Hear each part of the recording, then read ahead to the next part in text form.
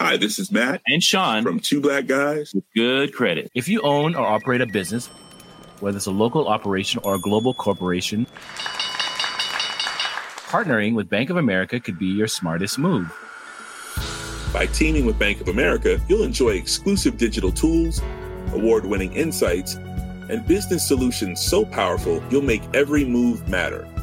Position your business to capitalize on opportunity in a moment's notice. Visit bankofamerica.com/banking for business to learn more. What would you like the power to do? Bank of America, N.A., copyright 2024.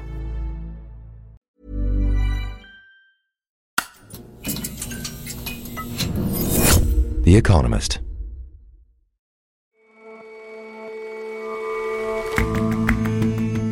Hello and welcome to The Intelligence from The Economist. I'm your host, Jason Palmer. Every weekday, we provide a fresh perspective on the events shaping your world. The ravages of America's opioid epidemic are by now well known. Addiction, crime, what have become called deaths of despair. We report on a new study that suggests one long-run outcome of the crisis might also be an effect on voting preferences. And Britain has historically been a pioneer in the business of national statistics. So why is its decadal census, which has been going for 180 years, possibly heading for the chop?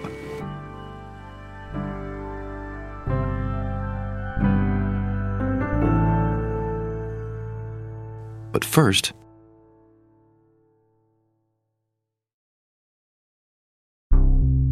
last night, Israel's Prime Minister Benjamin Netanyahu and Bassem Naim, a Hamas leader, confirmed a deal for medicines to be delivered to Israelis held captive by Hamas in Gaza. In return, Israel will allow more aid to enter the Gaza Strip via Egypt. The help has never been needed more, with shortages leading to hunger and desperation.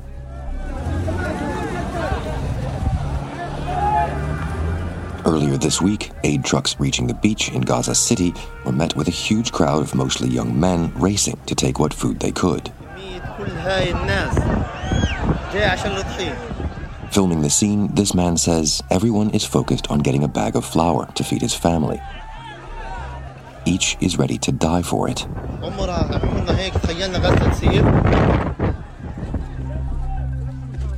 Few deliveries get so far north in Gaza. Before the war, hundreds of lorries delivered goods to Gaza every day. Israeli restrictions have now slashed that number, meaning prices are skyrocketing. A Palestinian mother at an aid site in the south of Gaza says she can't afford the basics. A bag of flour costs 200 shekels, $53. It's unaffordable, so she says she depends on aid. Wounded people are overwhelming hospitals. A doctor says the health system has collapsed. There are shortages of supplies and beds, and people are being treated on the floor. Improbable as it may seem, the military campaign in Gaza is not the greatest danger to Palestinians.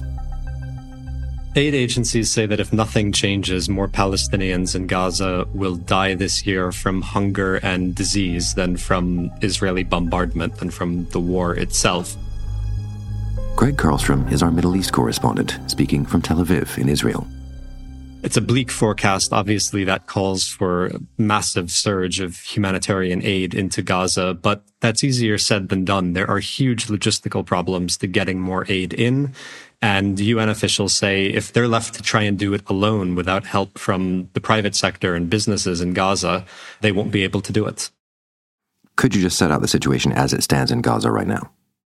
There is a staggering humanitarian crisis in Gaza. The death toll is around 24,000. That means about 1% of Gaza's population has been killed in 3 months, and the actual death toll is probably higher than the one that's being reported. About 1.9 million people, that's 85% of the population of Gaza, have been displaced. 1.4 million of those sheltering in schools and other facilities that are run by a United Nations agency. in Gaza, some of which are now hosting as many as 30,000 people crammed into one single warehouse in the southern city of Khan Yunis. So mass displacement, people living in incredibly cramped and unsanitary conditions. The World Health Organization says there's one working toilet for every 220 people. This obviously leading to the spread of disease and fears that that will grow worse. And along with that, about 2/3 of the hospitals in Gaza are no longer functioning, either because they have been damaged by Israeli strikes or because they have run out of fuel for their generators, they've run out of medical supplies. So displacement, disease, death, that has been the case for months now, and that is what the foreseeable future looks like for people in Gaza as well. And added to all of that, hunger is becoming a problem. It is.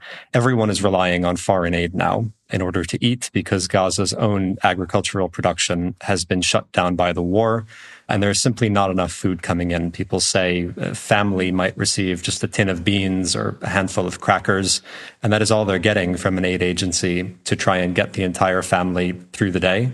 It's very, very hard to find staple foods like wheat, flour, and when you can find those things, they're unaffordable. Prices for flour have gone up tenfold compared to what they were before the war. It's so expensive now that most people can't afford it. Aid agencies are doing everything they can to get food to people, but a spokesperson for the World Food Programme says it's not enough. So far, we've reached around 1.4 million people with food, but everyone in Gaza is hungry. There are people starving in areas, and we are not able to give basic food for. So we're talking about a potential famine here. The United Nations uses something called the Integrated Food Security Phase Classification Scale to measure hunger. It's a very technical sounding system, but basically what it means is that people are categorized from 1 to 5. And if you're categorized as being in stage 5, you are starving to death. Now, of the people around the world who are classified as being in phase 5, catastrophic hunger, the UN says 4 out of 5 people in that classification are in Gaza. So famine, a huge looming threat. And we've seen overnight this deal allowing some aid to come through Egypt alongside medicines for Israeli hostages held in Gaza. How straightforward is it going to be to get that aid in and distributed? Go back to the start of the war. For the first 2 weeks after October 7th, Israel didn't allow anything into Gaza, food, water, medicine, which meant that businesses and families were running down whatever food they might have had stockpiled before the war. October 21st, Israel did start allowing lorries full of goods, food and medicine, to enter via the Rafah crossing with Egypt. But by this point, there was already a shortage of food. Those lorries continued to enter Gaza almost every day since October 21st, but the numbers that are crossing the border are well short of the 500 to 600 that entered Gaza on a typical day before the war. Now we're talking about usually 100 or so that make it in. There is a very convoluted process for inspecting what is on those trucks. They have to go to one of 2 checkpoints to be inspected by Israeli authorities. If they find something on that truck that they consider to be a dual-use item, something that might have a military purpose, the whole truck has to go back to Egypt. Everything has to be unloaded, repackaged, and then the whole process starts over again. Once those trucks get into Gaza, then that aid has to be distributed in what is still an active war zone. Aid workers and truck drivers have been killed. That's not even an exhaustive list of the issues facing aid delivery in Gaza, but it gives a small sense of just how difficult it is for the UN and other aid agencies to get supplies into the territory. And you mentioned that the involvement of the private sector might alleviate at least some of these issues? It might. The way everything got into Gaza before the war was largely via the private sector. Most of the goods went via Israel. And of those goods, 90% of them were ordered by private firms in Gaza. Only 4% of the goods coming in via Israel were going to the UN and other aid agencies. So what that meant is if you were a UN agency that wanted to distribute flour to Palestinians in Gaza, you didn't order the flour yourself. You called a private company, and that private company in Gaza called a mill in Israel or the West Bank and arranged that delivery of flour. What's happening now is that Israel is allowing almost no commercial shipments into Gaza. And so the UN and other agencies are having to build this entire supply chain that they never had before. So when you talk to aid workers, when you talk to UN officials, they say one of the first things that needs to happen is that Israel needs to start allowing shipments from its territory, not routing everything via Egypt, as it's mostly doing right now.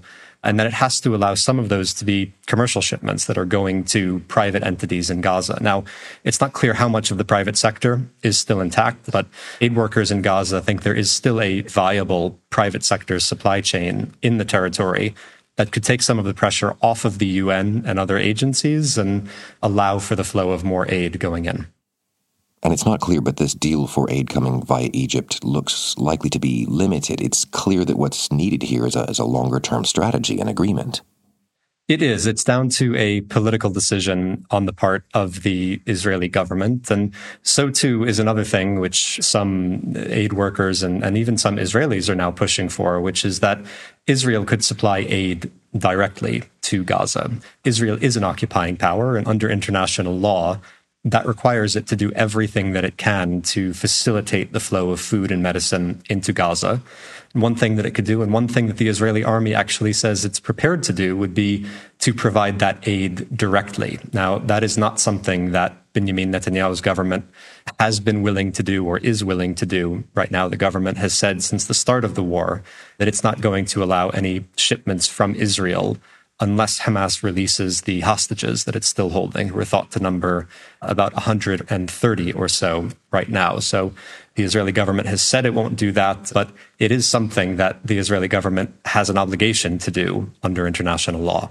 For Israel to fulfill those obligations, though, I think it's going to take concerted international pressure, and especially pressure from the United States. The Biden administration has spent months now pushing the Israeli government to change its tactics in Gaza, to shift to a lower intensity campaign. The Israeli army is now making that tactical shift, but we haven't seen any improvement in the humanitarian situation. It's getting worse by the day. And so I think to push the Israeli government into allowing the flow of aid from its own territory, that is something that's going to require a real diplomatic push by the Americans. Thanks very much for your time, Greg. Thank you.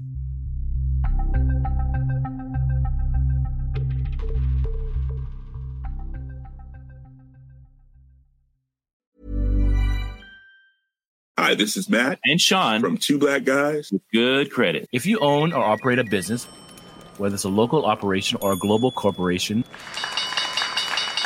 partnering with Bank of America could be your smartest move. By teaming with Bank of America, you'll enjoy exclusive digital tools, award-winning insights, and business solutions so powerful you'll make every move matter. Position your business to capitalize on opportunity in a moment's notice. Visit bankofamerica.com/banking for business to learn more. What would you like the power to do? Bank of America, N.A., copyright 2024.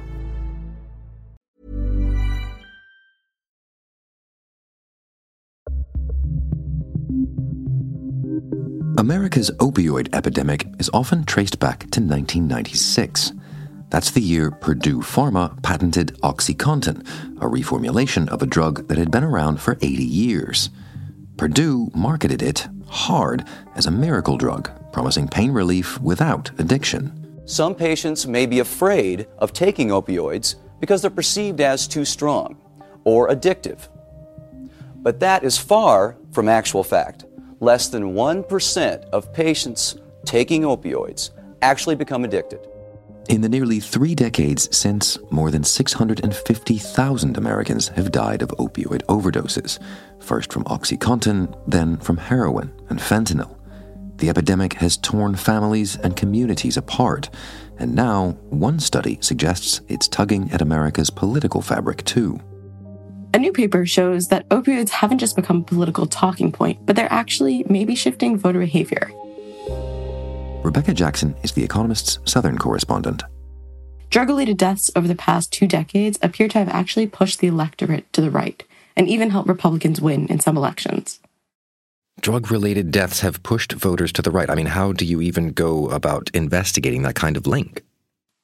It's a really difficult thing to isolate. And one of the reasons for that is that you can imagine there are a lot of things that affect both drug use and republicanism.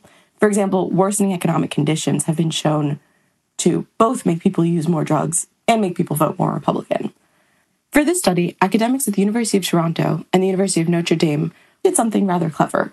They looked at places that had high cancer mortality rates in the mid-1990s. Now that sounds odd, but the reason they did that is because Purdue Pharma, a big pharmaceutical company, marketed OxyContin, the new pain relief medication, to places that had high cancer deaths in the mid-1990s. What ended up happening is that those places were the ones that had lots of drug overdose deaths in the coming years. That meant that cancer mortality rates was actually a good predictor of drug overdose deaths, but wasn't linked to the outcome of voting Republican. So they isolated areas with higher cancer mortality rates, therefore where opioids were being more heavily prescribed, and they found that more people voted Republican? Exactly. Before 1996, when these drugs hit the market, cancer mortality was not a good predictor of Republican vote share. But after, it started to be. What they found is that counties that had high cancer mortality saw a 13.8 percentage point jump in votes for Republican candidates in the 2020 election. And in presidential elections between 1996 and 2020, it boosted Republican nominees by an average of 12 percentage points. Which is a huge swing. Yeah, it definitely is, especially when you compare it to other effects, say Fox News viewership. The launch of Fox News on cable channels only increased vote share for Republicans in the presidential elections by under 1 percentage point. And here we're talking about 12 or 13-point swings. So it really is a ginormous effect. Right, but we're still on the sort of correlation-causation question here. There is some chance that big changes like that come from something else or some things else. The effects are so large that it does beg that question of what else is really going on here. But the study's authors ruled out a lot of other potential explanations. For example, you might think that cancer is simply a proxy for poor health. But the researchers also looked at rates of diabetes and flu, for example, which opioids were not marketed to people with those diseases. And they found that neither of those things, which would be predictors of poor community health, influence political trends. They also ruled out a whole load of other explanations. For example, it didn't seem like the economy, race, migration patterns, or changes in voter turnout were what were driving the effect. But the question that remains here is why the opioid epidemic would drive people to vote specifically more towards the right than towards the left. Is there a hypothesis as to why that's the case? So that's really hard to know, and we're definitely going to need more research to better understand it. One theory is that anger about the epidemic may have made people more receptive to right-wing views, or that people genuinely thought that Republicans would deal with the opioid epidemic better than Democrats. But one interesting thing that researchers found is that over this period, according to survey data, people in these high mortality towns were actually changing their minds. They found that they were more receptive to hot-button conservative views on things like immigration, abortion, and guns that had nothing to do with the opioid epidemic. Interestingly, Black people changed their minds at similar rates to white people. So this wasn't just a white Appalachian phenomenon. And voting wasn't the only indicator that there was a significant shift here. They also started watching Fox News more and stopped donating to Democratic candidates. If the causal link that the authors identify here is right, then this would be one of the most important political forces in America in recent history. But let's remember that this is just one study. We'll have to see if new research corroborates it. Rebecca, thanks very much for your time. Thanks for having me, Jason.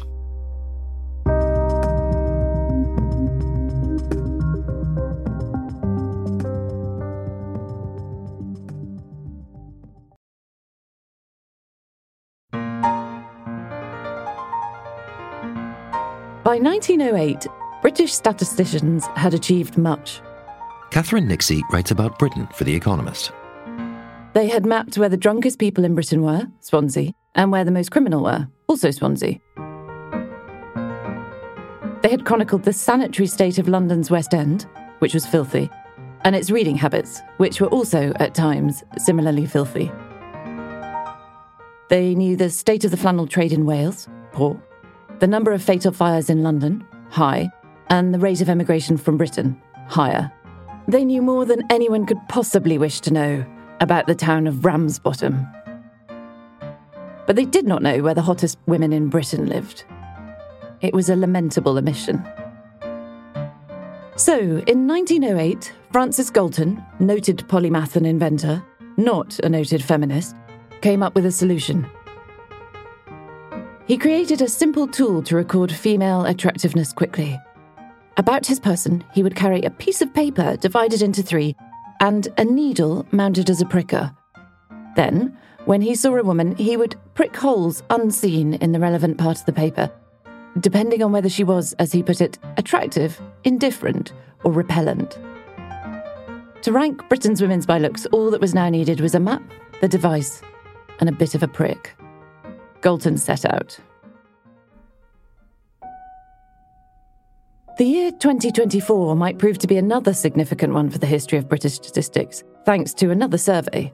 The British census, which has taken place every decade since 1841, is under review. The government is soon going to decide whether to keep it or to can it. The debate is likely to be fraught. Critics have said that plans to scrap it are based on wishful thinking. Depending on your point of view, a decision to get rid of it would either chime with the country's remarkable history as a statistical pioneer or betray that history. Britain revolutionised statistics.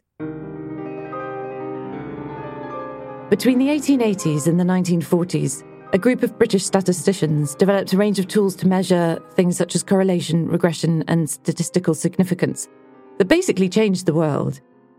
Every drug, every medical study, every scientific paper telling you to eat more avocados and fewer sausages, almost all of them rely on British statistical innovations from this period. But the problem with British statistical history is that it's dark as well as dazzling. Several of the enthusiasts for statistics were also enthusiasts for another new discipline. The ever-invented Galton coined a name for that too. He called it eugenics. The word statistics was another new coinage, but its etymology implies its more bureaucratic, less sinister origin, the state. European states in the 19th century might have still ruled people whose lives were nasty, brutish and short. But increasingly they wanted to know precisely how nasty, how brutish and how short. So they started collecting data on births and deaths, what they called vital statistics, to guide them. The fashion spread, and soon Charles Babbage was counting drunks in London, Florence Nightingale was counting corpses in Crimea, while others studied everything from the mortality rate of amputees, high, the literacy rate of criminals in Newcastle upon Tyne, low, and the attractiveness of women in Aberdeen, lower.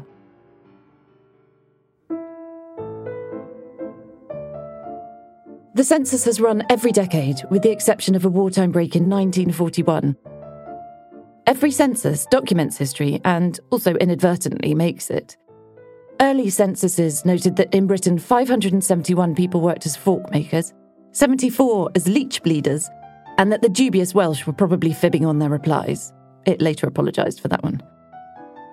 The 1911 census, which was boycotted by suffragettes, records the address of the suffragette Emily Davison as found hiding in crypt of Westminster Hall, Westminster. The 1991 census recorded ethnicity for the first time. The 2021 census almost conflated sex with gender before backtracking. And now the whole census is under review. The arguments in favour of getting rid of it are clear. 10 years is a long time to wait to find out how many people are living in Basingstoke. It's far better, say those who want to get rid of it, to use administrative data from the NHS, from schools, from wherever, to paint a real-time picture of who is living where right now. Using administrative data might work, but as a method it's unproven. And also it will miss so much. The census isn't perfect, but for 180 years it has asked Britain where it lives, what it does, who it worships. It has tried to catch lives in a cobweb, and in many ways it has failed. But it has caught leech bleeders and changing mores, and Emily Davison hiding in a cupboard. End the census and the cobweb. Fragile, inadequate. But there, will be broken.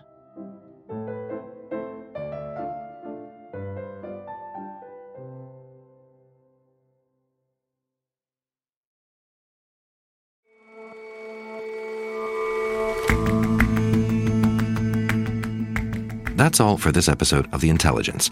Let me draw your attention to an event going on later today exclusively for subscribers. Zenny Minton Beddoes, our editor-in-chief, will be in conversation live from Davos with Sam Altman of OpenAI and Satya Nadella of Microsoft, two serious heavy hitters in the world of artificial intelligence. They'll discuss AI's impact on jobs, prospects for regulation, and what the next iteration of ChatGPT means for their businesses and for the world. 3:45 this afternoon, Britain time. You do the math for wherever you are. Tune in by going to economist.com/Davos Live. See you there, and then see you back here tomorrow.